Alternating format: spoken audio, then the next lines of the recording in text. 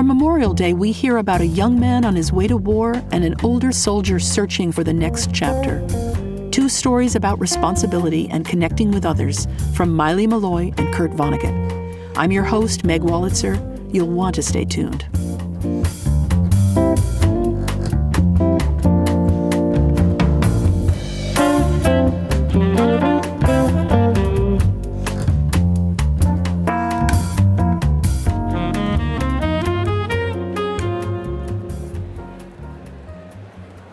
You're listening to Selected Shorts, where our greatest actors transport us through the magic of fiction, one short story at a time.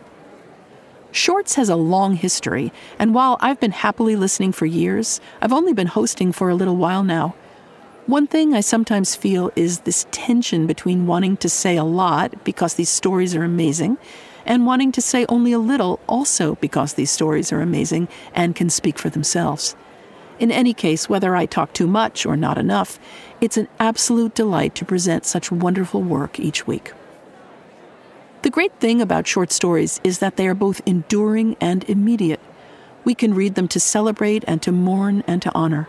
On Memorial Day, it's the honoring we think of.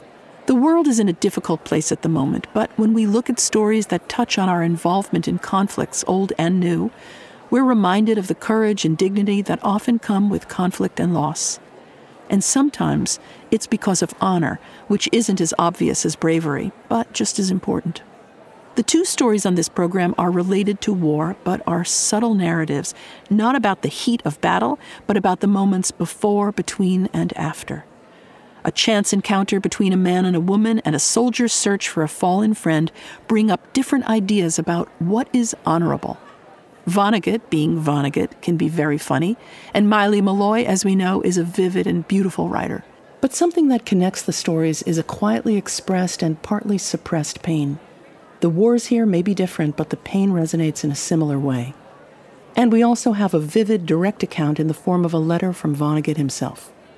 Miley Malloy, the author of our first story, hails from Montana, and many of her narratives feature its wide-open spaces and its men of few words. Her books are provocatively titled and include Both Ways is the Only Way I Want It, Half in Love, and Do Not Become Alarmed. She also contributed a story to Selected Shorts' new anthology, Small Odysseys. In Red, Malloy has deftly inserted herself into a completely different world, London during World War II. A man and a woman meet at a pub. She is bereft. He is about to leave for battle and is anxious. But the story doesn't follow the easy route, that eve of battle seduction trope from some World War II fiction and films. Yes, there's a girl back home in the States and a sister too, but everyone in this story seems haunted by the past, and they're about to be haunted by what might await them in the very near future. Reader Keith Sarabaika's compelling voice has been heard in many Shorts performances over the years. His career in film and television includes roles on The Equalizer, Angel, Golden Years, and The Dark Knight. Here he is with Miley Malloy's Red. There were lines for everything. Lines for the movies, for telephones, for the bus, lines to piss, lines to eat. The movies were all war glory and girls you couldn't have. The telephones never worked, the buses were crowded, the toilets were filthy, the food was scarce and often spoiled, and for all of it, people stood to wait. But now Red's troop, holed up in South London, was waiting. He guessed from what little he knew, to be sent to France, where waiting was the least of anyone's problems. Lying on his bunk, Red wrote his kid sister Jackie about the lines, the orderly, sad-looking people in gray, and how rotten everything was they waited for. He drew her a cartoon of gloomy, queued-up Brits and hoped Jackie would laugh, but the cartoon made him sad. He never wrote anything about the war or the bombs. Nothing he had to say would get past the censors, and he didn't want to see it on paper. His sister was a sweet kid, half in love with him since he'd become a soldier, a bright, solid American girl. He missed American girls. He missed America. Ranger training in the Florida swamps had been a brutal game, but it was still a game. He had been good at it and proud to be a soldier, but here in Southfields, it was different. The makeshift barracks stank, and the men stayed out all night with whores and returned in the morning stinking worse. Red was the only one in the outfit who still had the first issue of condoms. Everything to do with sex depressed him too much. He wrote to his sister, "I miss you like mad, mad like crazy." And then he signed off and took the letter down to the mail desk. He added a postscript while he waited. "Am now waiting in line to mail this. Of course. I will have enormous heavy feet when you see me next, like someone dipped in concrete to be dumped in a river. Feet for waiting in line forever." The officer at the desk read his letter, smirked, and sealed the envelope, letting it all go through. And Red went out to find something to eat. He considered the line waiting along the brick wall of a corner restaurant with blacked-out windows. At the end of the line was a girl. Big eyes, pale skin, a regal neck crowned with piled-up dark hair, a red coat tied at the waist, and high boots. Red joined the line behind her, leaned against the rough brick wall, and was content to look. She required nothing of him, no more than a fine painting required speech or action. But then she turned to him, and the tremendous eyes found his. "Do you think we'll be here long?" she asked. Red pushed himself to standing. "No longer than usual." She didn't turn away. He gathered courage. "Are you hungry?" She nodded. "Will you join me?" he asked. "I'm hungry too." It wasn't a brilliant line, but she didn't seem to care. "All right," she said. She had a way of speaking without moving the muscles in her face, as if any contortion of her features would mar them. It annoyed Red, and made him anxious to see such a contortion. Still, it made him happy that to the waitress they must seem like a couple. He held the girl's chair at their table, and she lowered her body into it, straight-backed. She wore a black wool dress under her red coat. He asked what brought her to this part of town, and she looked at the blackened window, as if to see what part she was in. "I was shopping," she said. "You don't have any shopping bags."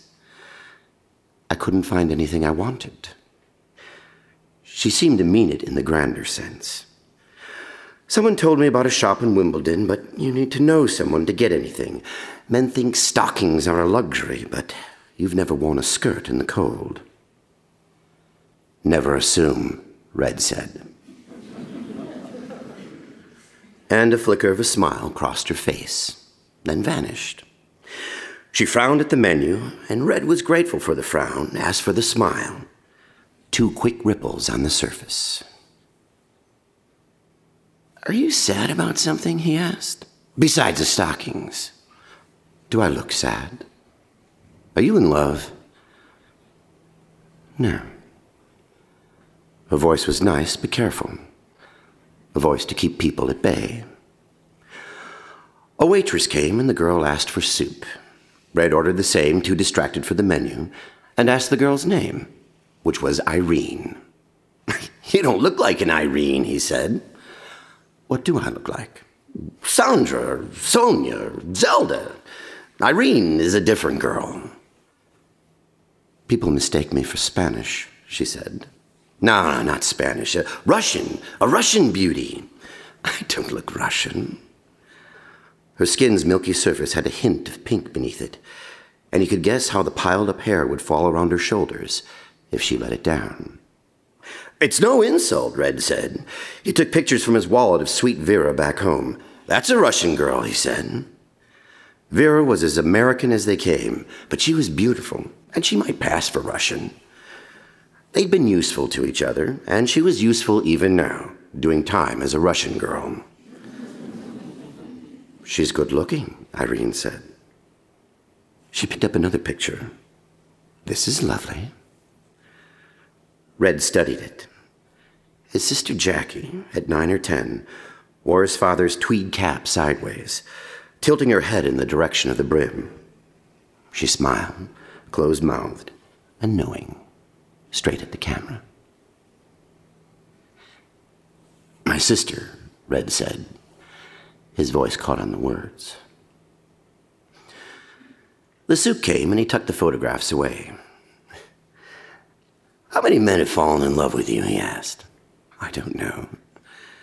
He studied her and wondered what it would take to make his sister into a girl this reserved. Was it just the war? It was hard to imagine a war like this at home. The bombs blowing out doorsteps in Biloxi and whole buildings in New York. How many men are still in love with you right now? I don't know, she said. She didn't blush or appear to calculate. You're a beautiful girl. Really? Her forehead wrinkled, then smoothed. She lifted her spoon and cooled the soup deliberately before bringing it to her lips. Red thought about the lines of gray people outside. This girl was dark and light, rose skin and pink lips. It was worth his while to stay in this game, to get past her guard. Do you like being beautiful? It's better than not being, I suppose. There was almost a shrug in her voice. Red felt a small, bright victory at provoking it. You suppose, he said. He couldn't keep from laughing. I've never met anyone like you, he said. You're either the smartest or the dumbest girl I've ever known. She looked at him. Is that nice? Red pushed the weak soup away. I give up, he said. Let's go. He was only half surprised that she followed. It was his last night as a man who'd been good at his training in Florida. In the morning, he'd be a man who was at war. The night was clear, cool in the absence of clouds, moonless and starry in the blackout, and the air improved Red's mood. The waiting lines had dispersed into walking people, single and in pairs, and the people didn't seem so sad in the dark. There had been no bombs for days, and spirits were high. With Irene beside him, he crossed the Thames at Putney Bridge, and the water ran darkly beneath. The night was beautiful. The girl was beautiful. Red himself felt beautiful. Overcome, he caught the girl's hand in his, but it was so lifeless and passive, it made him angry. He crushed it in his grip, sliding the bones and sinews inward toward the palm, the slender fingers crossing one over the other. Don't, the girl said. She pulled her hand from his, but kept walking by his side, eyes straight ahead. You're like death, Red said. There's no life in you. What's the point of being beautiful? She stopped and looked ready to answer, but shook her head and began to walk again. He caught her then and kissed her hard. Her hair smelled like lilacs, but her skin smelled like nothing. There was no close body scent to distinguish her from the cold night air. He let her go, and thought he saw some rising expression on her face. But again, it went away. Her lips were smeared. She started walking as if nothing had happened. He caught her and matched her pace. She said, without looking at him, You're passionate, I guess. He felt the arteries in his neck distend in anger. He would walk her home and be done with it. The street lamps out, he had to be careful not to trip. He listened to the hollow click of her square heels, the thud of his own. You can stay with me if you like, she said. He stopped on the pavement, intending that she stop also, but she kept on, and he ran a few steps to keep up with her. You mean I can share your bed? He said. Yes, she said, if you like. Red laughed, but he had to think about the proposition, and he frowned to himself, hands stuffed in his pockets. To look at her, she was worth a lot, worth saying what the hell. But it made him sick to think of her blank face afterward on the pillow, her even voice saying, "Are you finished?" There was the girls in his head who got him this far. The images from movies, the thought of sweet Vera, the letters from his sister. This girl could poison all that. He couldn't take the chance. "Well, I don't," he said finally. "I don't like." Irene didn't seem angry, but said goodnight on the steps of a rooming house. Red didn't kiss her again. He walked back alone in the direction from which they had come, and every few steps he stomped his foot and swung one arm in the air to strike at the air. He'd been cruel to her, and yet he was in. There was no play in it, no beauty. He wanted to go back to America, to soft girls on porches and blouses wet from dancing, and the old fight over who belonged to whom or if anyone belonged to anyone. Instead, he was going to France. And he'd be lucky to get back alive. He swung his arm at the air again and stomped, then turned and half ran, half walked back to her rooming house. He knocked, though it was late, and an old woman came to the door. "I'd like to talk to that girl, Irene," he said. It's very important." The woman let him in to his surprise, and left him in the foyer while she knocked on a downstairs door. The girl emerged at the end of the hallway, with her hand on the doorframe for support, side-lit by the yellow light from her room. She still wore the black dress, but the red coat was gone, and she looked smaller standing there, her shoulders less queenly proud. The old woman disappeared. He'd meant to tell the girl about the movies he'd seen with the men in ranger training, when they crawled around in the swamps without a girl in sight for days, then found themselves in a dark room with Lana Turner begging for love. He wanted to tell her about men's desire, his own desire, and how little came in return for it sometimes. He thought there in the rooming house hallway he had some important point to make. But now he didn't know what the point was, and couldn't find the words he meant to say.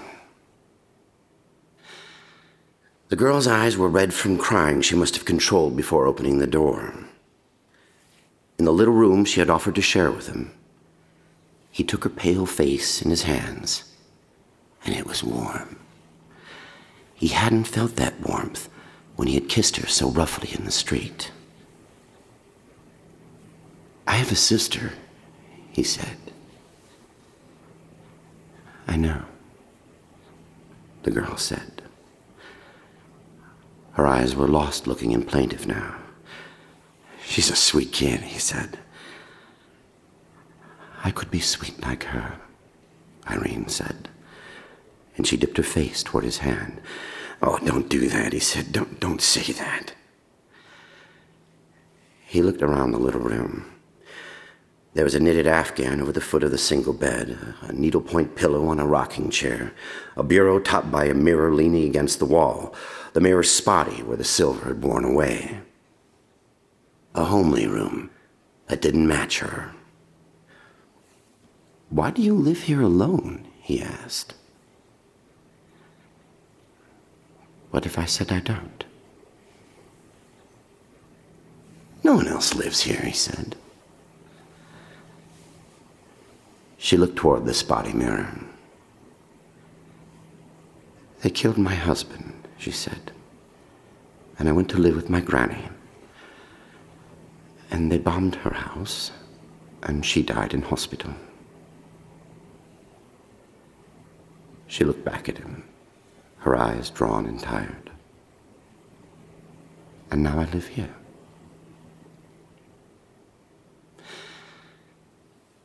Red felt a quick glandular surge, a desire to avenge her, and it was like the movies, a blood-stirring patriotism in a girl he couldn't have.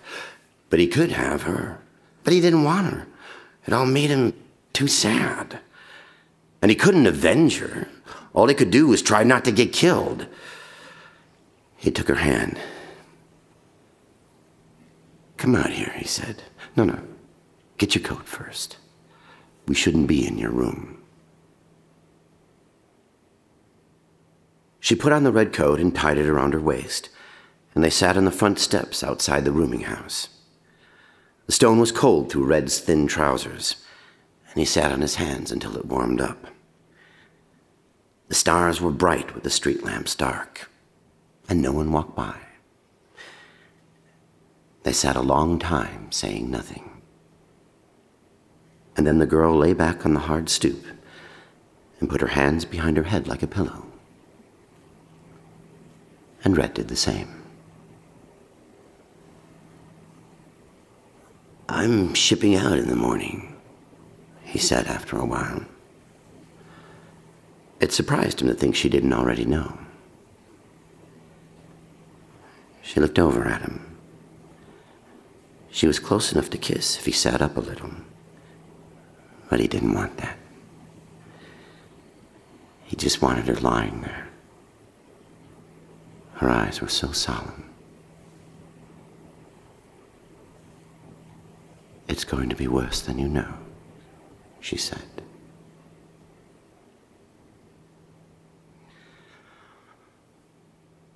Red looked back up at the sky. A mist had drifted in, obscuring the stars, which had moved some distance along their course. And soon the waiting would be over. After a while, the girl moved her hand from behind her head and took Red's in hers. And they lay on the chill stone like an old couple in an old bed, fingers intertwined, until the sky began to lighten, and it was time for Red to go.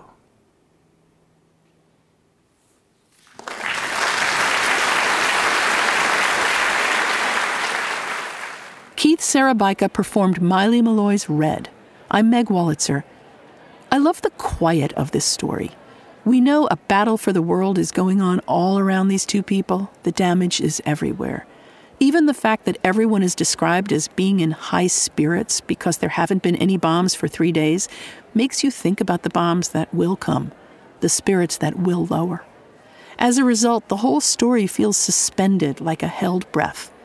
But for the moment in that suspension, we rest with the characters and their mutual instinct to be decent and kind. When we return, an old soldier who doesn't fade away. You're listening to selected shorts recorded live in performance at Symphony Space in New York City and at other venues nationwide.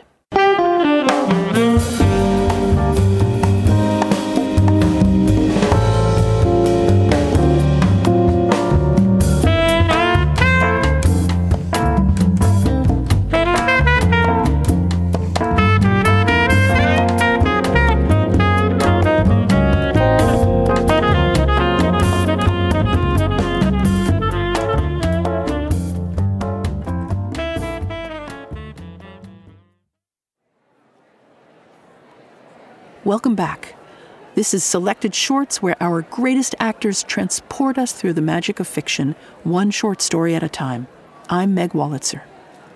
In our first story, Red, strangers met and gave each other a little comfort during a difficult time. If you missed it or want to find out more about us, please visit our website, selectedshorts.org. There, find the subscribe to podcast button for links for Apple Podcasts, Spotify, Amazon Music, and more. And please, if you like the show, share Selected Shorts with your friends and family who might want a little comfort too. The present seems filled with uncertainty, so honoring the past seems especially important.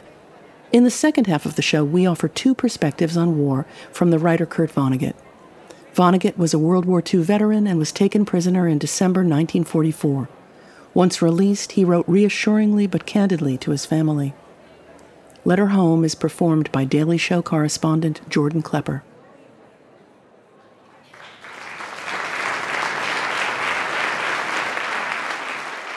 We're going to hear from Vonnegut in epistolary form, back when handwriting still existed and paper wasn't just used for yards-long CVS receipts. Mr. Kurt V. was an avid letter writer, and much of his personal correspondence was collected in the 2014 volume, Kurt Vonnegut Letters. There's a lot about love and family, as well as protests to school boards who burned his books. This particular piece represents his first letter after being released as a POW in World War II, a period of his life that had the most profound effect on him. Listen for the heart and the gallows humor in the repetition of little phrases like, "but not me." As the editor of the letters collection points out, it seems to foreshadow his famous world-weary acknowledgement, "So it goes." Letter home. May 29th, 1945, Le Havre. From PFC K. Vonnegut Jr., 121-02964, U.S. Army. To Kurt Vonnegut Sr. and family. I'm told that you were probably never informed that I was anything other than missing in action. Chances are that you also failed to receive any of the letters I wrote from Germany. That leaves me a lot of explaining to do. In précis. I've been a prisoner of war since December 19th, 1944, when our division was cut to ribbons by Hitler's last desperate thrust through Luxembourg and Belgium. 7 fanatical panzer divisions hit us and cut us off from the rest of Hodge's First Army. The other American divisions on our flanks managed to pull out. We were obliged to stay and fight. Bayonets aren't much good against tanks. Our ammunition, food, and medical supplies gave out, and our casualties outnumbered those who could still fight, so we gave up. The 106th got a presidential citation and some British decoration from Montgomery for it, I'm told, but I'll be damned if it was worth it. I was one of the few who weren't wounded. For that much, thank God. Well, the supermen marched us without food, water, or sleep to Limburg, a distance of about 60 miles, I think, where we were loaded and locked up, 60 men to each small, unventilated, unheated boxcar. There were no sanitary accommodations. The floors were covered with fresh cow dung. There wasn't room for all of us to lie down. Half slept, while the other half stood. We spent several days, including Christmas, on that Limburg siding. On Christmas Eve, the Royal Air Force bombed and strafed our unmarked train. They killed about 150 of us. We got a little water Christmas Day and moved slowly across Germany to a large POW camp in Mollberg, south of Berlin. We were released from the boxcar on New Year's Day. The Germans herded us through scalding, delousing showers. Many men died from shock in the showers after 10 days of starvation, thirst, and exposure. But I didn't. Under the Geneva Convention, officers and non-commissioned officers are not obliged to work when taken prisoner. I am, as you know, a private. 150 such minor beings were shipped to a Dresden work camp on January 10th. I was their leader by virtue of the little German I spoke. It was our misfortune to have sadistic and fanatical guards. We were refused medical attention and clothing. We were given long hours at extremely hard labor. Our food ration was 250 grams of black bread and 1 pint of unseasoned potato soup each day. After desperately trying to improve our situation for 2 months and having been met with bland smiles, I told the guards just what I was going to do to them when the Russians came. They beat me up a little. I was fired as group leader. Beatings were very small time. 1 boy starved to death, and the SS troops shot 2 for stealing food. On about February 14th, the Americans came over, followed by the RAF. Their combined labors killed 250,000 people in 24 hours and destroyed all of Dresden, possibly the world's most beautiful city. But not me. After that, we were put to work carrying corpses from air raid shelters. Women, children, old men, dead from concussion, fire, or suffocation. Civilians cursed us and threw rocks as we carried bodies to huge funeral pyres in the city. When General Patton took Leipzig, we were evacuated on foot to Helexdorf on the Saxony-Czechoslovakian border. There we remained until the war ended. Our guards deserted us. On that happy day, the Russians were intent on mopping up isolated outlaw resistance in our sector. Their planes, P-39s, strafed and bombed us, killing 14, but not me. 8 of us stole a team and wagon. We traveled and looted our way through Sudetenland and Saxony for 8 days, living like kings. The Russians are crazy about Americans. The Russians picked us up in Dresden. We rode from there to the American lines at Hall in Lend-Lease Ford trucks. We've since been flown to Le Havre. I'm writing from a Red Cross club in the Le Havre POW repatriation camp. I'm being wonderfully well-fed and entertained. The state-bound ships are jammed, naturally, so I'll have to be patient. I hope to be home in a month. Once home, I'll be given 21 days recuperation at Attenbury, about $600 back pay, and, get this, 60 days furlough. I have too damn much to say. The rest will have to wait. I can't receive mail here, so don't write. May 29th, 1945. Love, Kurt Jr. Jordan Klepper read Kurt Vonnegut's letter home. I'm Meg Wolitzer. Vonnegut's experiences as a POW informed his novel Slaughterhouse-Five. But Vonnegut had a different side.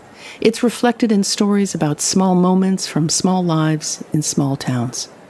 Our story today, The Cruise of the Jolly Roger, is a moving tale about a side of war that's too often forgotten, coming home.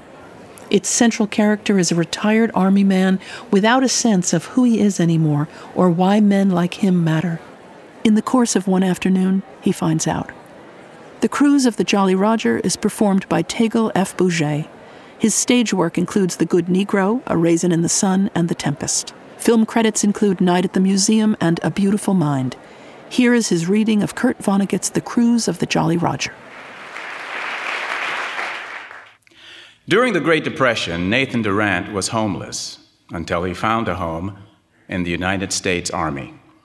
He spent 17 years in the Army, thinking of the earth as terrain, of the hills and valleys as enfilade and defilade, of the horizon as something a man should never silhouette himself against, of the houses and woods and thickets as cover. It was a good life. And when he got tired of thinking about war, he got himself a girl and a bottle. And the next morning, he was ready to think about war some more. When he was 36, an enemy projectile dropped into a command post under thick green cover and defilade in the terrain of Korea and blew Major Durant, his maps, and his career through the wall of his tent. He had always assumed that he was going to die young and gallantly, but he didn't die. Death was far, far away, and Durant faced unfamiliar and frightening battalions of peaceful years.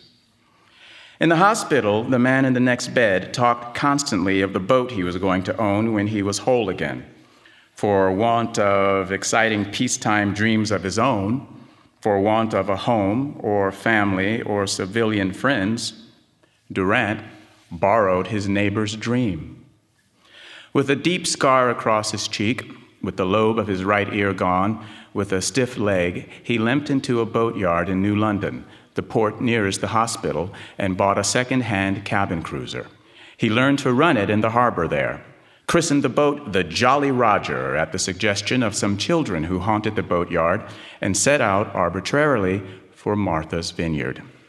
He stayed on the island but a day, depressed by the tranquility and permanence, by the feeling of deep, still lakes of time, by men and women so at one with the peace of the place as to have nothing to exchange with an old soldier but a few words about the weather. Durant fled to Chatham at the elbow of Cape Cod and found himself beside a beautiful woman at the foot of a lighthouse there. Had he been in his old uniform, seeming as he'd like to seem in the old days, about to leave on a dangerous mission, he and the woman might have strolled off together. Women had once treated him like a small boy with special permission to eat icing off cakes. But the woman looked away without interest.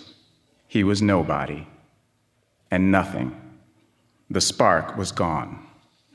His former swashbuckling spirits returned for an hour or two during a brief blow off the dunes of Cape Cod's east coast, but there was no one aboard to notice. When he reached the sheltered harbor at Provincetown and went ashore, He was a hollow man again, who didn't have to be anywhere at any time, whose life was all behind him. Look up, please, commanded a gaudily dressed young man with a camera in his hands and a girl on his arm. Surprised, Durant did look up, and the camera shutter clicked. "Thank you," said the young man brightly. "Are you a painter?" asked his girl. Painter?" said Durant. No, retired Army officer." The couple did a poor job of covering their disappointment. "Sorry," said Durant, and he felt dull and annoyed. "Oh," said the girl, "there's some real painters over there." Durant glanced at the artist, 3 men and 1 woman, probably in their late 20s, who sat on the wharf, their backs to a silvered splintering pile, sketching. The woman, a tan brunette, was looking right at Durant. "Do you mind being sketched?" she asked. No, I guess not," said Durant bearishly. Freezing in his pose, he wondered what it was he'd been thinking about that had made him interesting enough to draw. He realized that he'd been thinking about lunch, about the tiny galley aboard the Jolly Roger, about the 4 wrinkled wieners, the half-pound of cheese, and the flat remains of a quart of beer that awaited him there. "There," said the woman. "You see?" She held out the sketch. What Durant saw was a big, scarred, hungry man hunched over and desolate as a lost child. "Do I really look that bad?" he said, managing to laugh. "Well, do you really feel that awful? I was thinking of lunch. Lunch can be pretty terrible." "Oh, not where we eat," she said. "Why not come with us?" Major Durant went with them, with the 3 men, Ed, Teddy, and Lou, who danced through life that seemed full of funny secrets, and with the girl, Marion. He found he was relieved to be with others again, even with these others, and his step down the walk was jaunty. At lunch, the 4 spoke of painting, ballet, and drama. Durant grew tired of counterfeiting interest, but he kept at it. "Isn't the food good here?" said Marion in a casual and polite aside. Durant said, "but the shrimp sauce is flat. It needs, He gave up. The 4 were off again in their merry whirlwind of talk. "Did you just drive here?" said Teddy when he saw Durant staring at him disapprovingly. "No, I came in my boat." "A boat?" They echoed, excited, and Durant found himself center stage. "What kind?" said Marion. "Cabin cruiser," said Durant. Their faces fell. "Oh," said Marion, "one of those floating tourist cabins with a motor?" "Well," said Durant, tempted to tell them about the blow he'd weathered, "it's certainly no picnic when—" "What's its name?" said Lou. "The Jolly Roger," said Durant. The 4 exchanged glances and then burst into laughter, repeating the boat's name to Durant's consternation and bafflement. "If you had a dog," said Marion, "I bet you'd call it Spot." "Seems like a perfectly good name for a dog," said Durant, reddening. Marion reached across the table and patted his hand. "Aw, you lamb, you mustn't mind us." She was an irresponsibly affectionate woman and appeared to have no idea how profoundly her touch was moving the lonely Durant, in spite of his resentment. "Here we've been talking away and not letting you say a word," she said. "What is it you do in the Army?" Durant was startled. He hadn't mentioned the Army, and there was no insignia on his faded khakis. "Well, I was in Korea for a little while, and I'm out of the Army now because of wounds." The 4 were impressed and respectful. "Do you mind talking about it?" asked Ed. Durant sighed. He did mind talking about it to Ed, Teddy, and Lou, but he wanted very much for Marion to hear about it. Wanted to show her that while he couldn't speak her language, he could speak one of his own, that he had life to it. "No," he said. "There are some things that would just as well stay unsaid, but for the most part, why not talk about it?" He sat back and lit a cigarette and squinted into the past as though through a thin screen of shrubs in a forward observation post. "Well," he said, "we were over on the East Coast, and he had never tried to tell the tale before, and now in his eagerness to be glib and urbane, he found himself including details, large and small as they occurred to him, until his tale was no tale at all, but a formless, unwieldy description of war as it had really seemed, a senseless, complicated mess that in the telling was first-rate realism, but miserable entertainment." He had been talking for 20 minutes now, and his audience had finished coffee and dessert and 2 cigarettes apiece, and the waitress was getting restive about the check. Durant, florid and irritated with himself, was trying to manage a cast of thousands spread over the 40,000 square miles of South Korea. His audience was listening with glazed eyes, brightening at any sign that the parts were about to be brought together into a whole and thence to an end. But the signs were always false. And at last, when Marion swallowed her third yawn, Durant blew himself in his story through the wall of his tent and fell silent.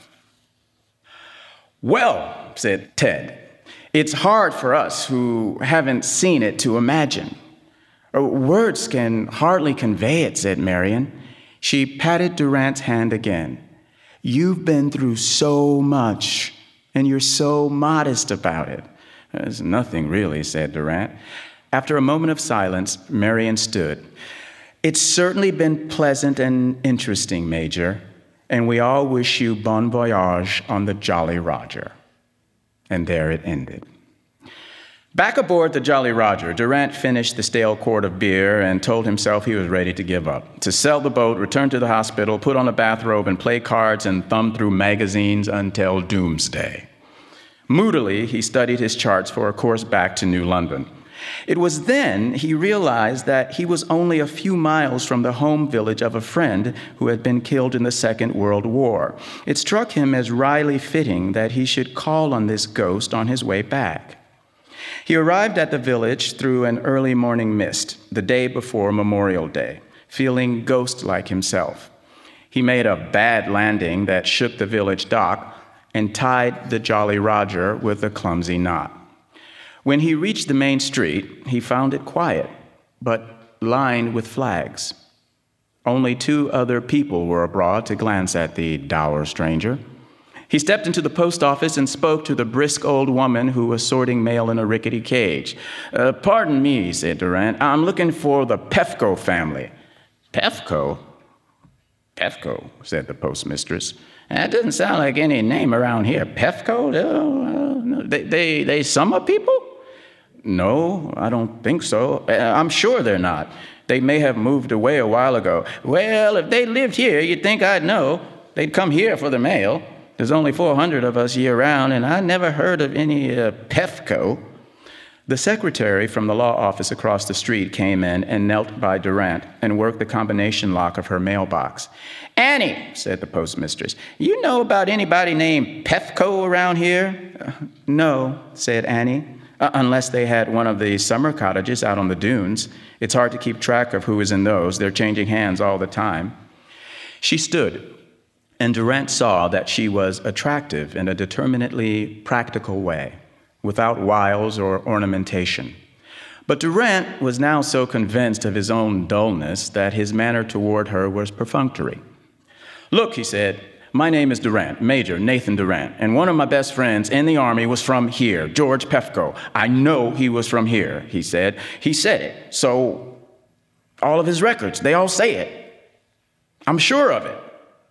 "Oh," said Annie. "Now, wait. That's right.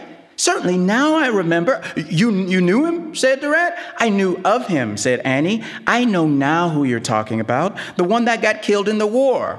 "I was with him," said Durant. "Still can't say as I remember him," said the postmistress. "Well, you don't remember him probably, but you remember the family," said Annie. "And they did live out on the dunes, too. Goodness, that was a long time ago, 10 or 15 years. Remember that big family that talked Paul Eldridge into letting them live in one of the summer cottages all winter? About 6 kids or more. That was the Pefkos. A wonder they didn't freeze to death with nothing but a fireplace for heat. The old man came out here to pick cranberries and stayed on through the winter. Well, wouldn't exactly call this their hometown then, said the postmistress. Well, George did, said Durant. Well, said Annie, I suppose one hometown was as good as another for young George. Those Pefcos were wanderers. George enlisted from here, said Durant. I suppose that's how he settled on it. By the same line of reasoning, Durant had chosen Pittsburgh as his hometown, though a dozen other places had a strong claim. One of those people who found a home in the Army, said the postmistress. Scrawny, tough boy. I remember now. His family never got any mail. That was it, and they weren't church people. That's why I forgot. They were drifters. He must have been about your brother's age, Annie.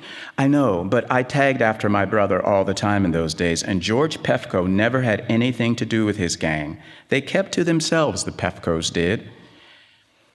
There must be somebody who remembers him well, said Durant. Somebody who He let the sentence die on a note of urgency. It was unbearable that every vestige of George had disappeared unmissed.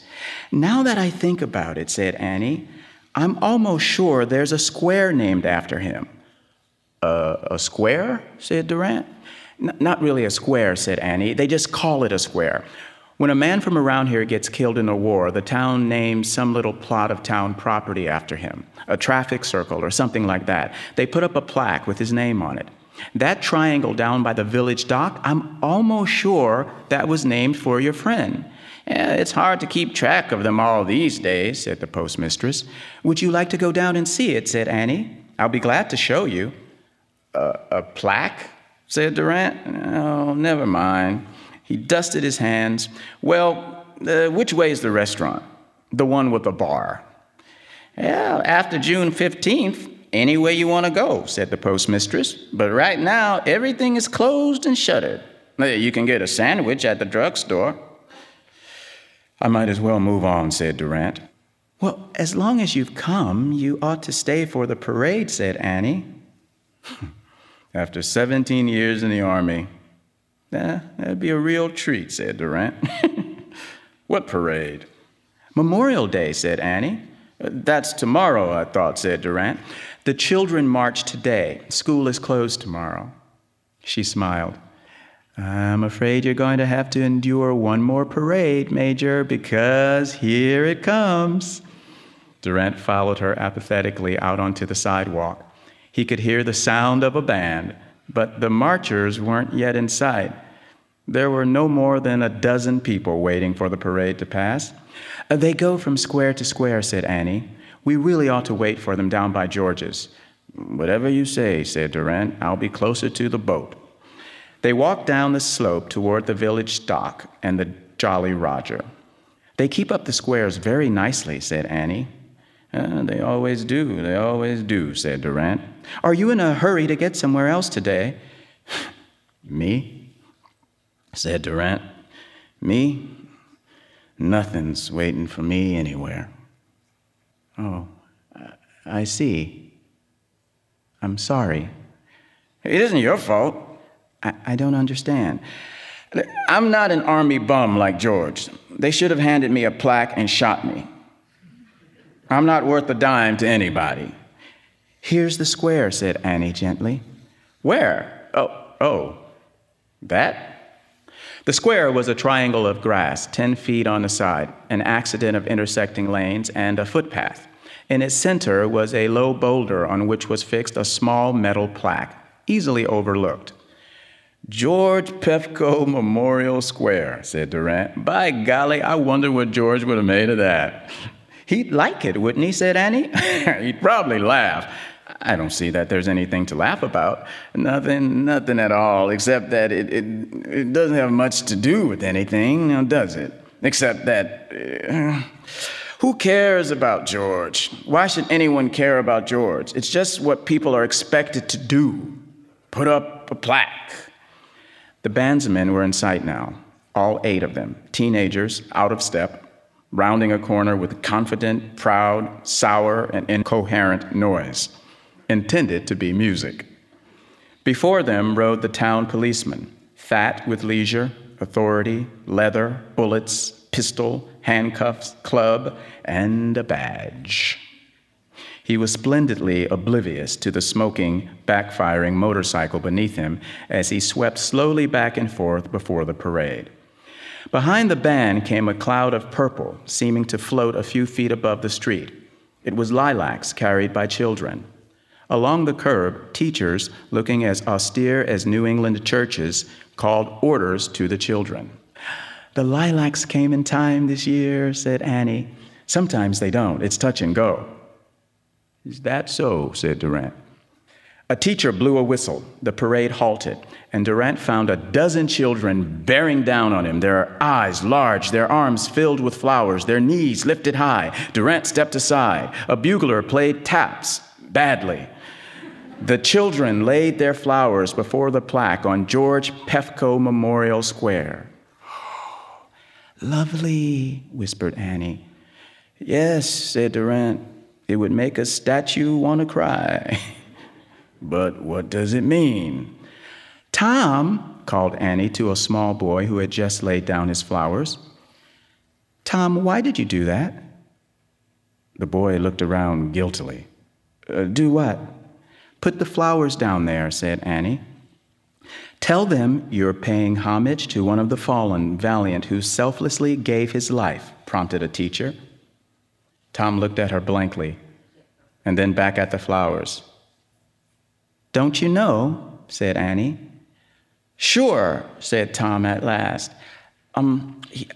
He died fighting so we could be safe and free, and we're thanking him with flowers because it was a nice thing to do."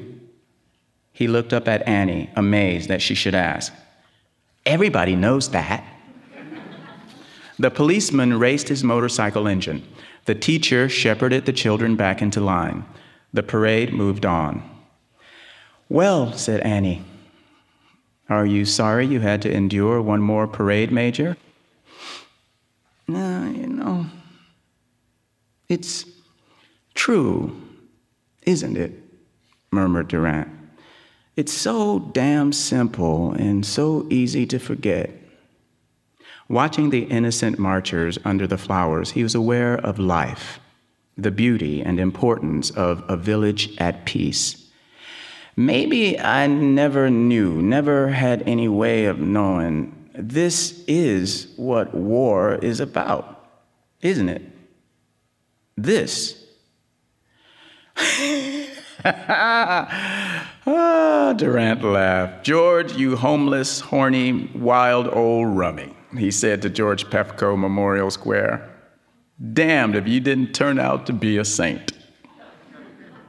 The old spark was back. Major Durant, home from the wars, was somebody.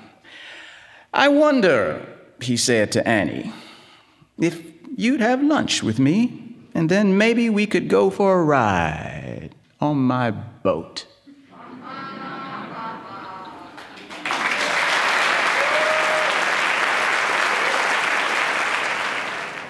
Tegel F. Bouget performed The Cruise of the Jolly Roger by Kurt Vonnegut. I'm Meg Wolitzer. Backstage at Symphony Space, Bouget spoke about the story's exploration of one man's loneliness. He planned to be in the military his whole life, and he thought he would die in the military and he wouldn't have to worry about life after. Well, he gets blown up, as he thought would eventually happen, but he doesn't die. So it's loneliness, his isolation, just what do I do now? There's a wonderful passage in the story. The reason he gets the boat is he's in the hospital and he doesn't know what he's going to do. And someone who's in the ward near him talks about, "My dream is to get a boat. I'm going to get a boat." And our hero, in effect, steals this guy's dream and gets out and he says, "Sounds good. I'm going to get a boat." So I was really struck by that. A small town has honored an ordinary man, and Nathan Durant believes that he's invisible until a group of children remind him of who he is. Only Vonnegut could get that close to outright sentimentality and turn it into something thought-provokingly honorable. Two quiet stories for our tumultuous times, two ways of thinking about honor. Some people have been saying that reading feels harder lately because they feel overwhelmed by the world. But when you fall under the spell of a story, in those moments, you're not overwhelmed, you're involved. And it's not escapism. We do live in the world, and we need to find ways to think about it and look at it, even during hard times, maybe especially during them. Our best writers help us do that. I'm Meg Wolitzer. Thanks for joining me for Selected Shorts.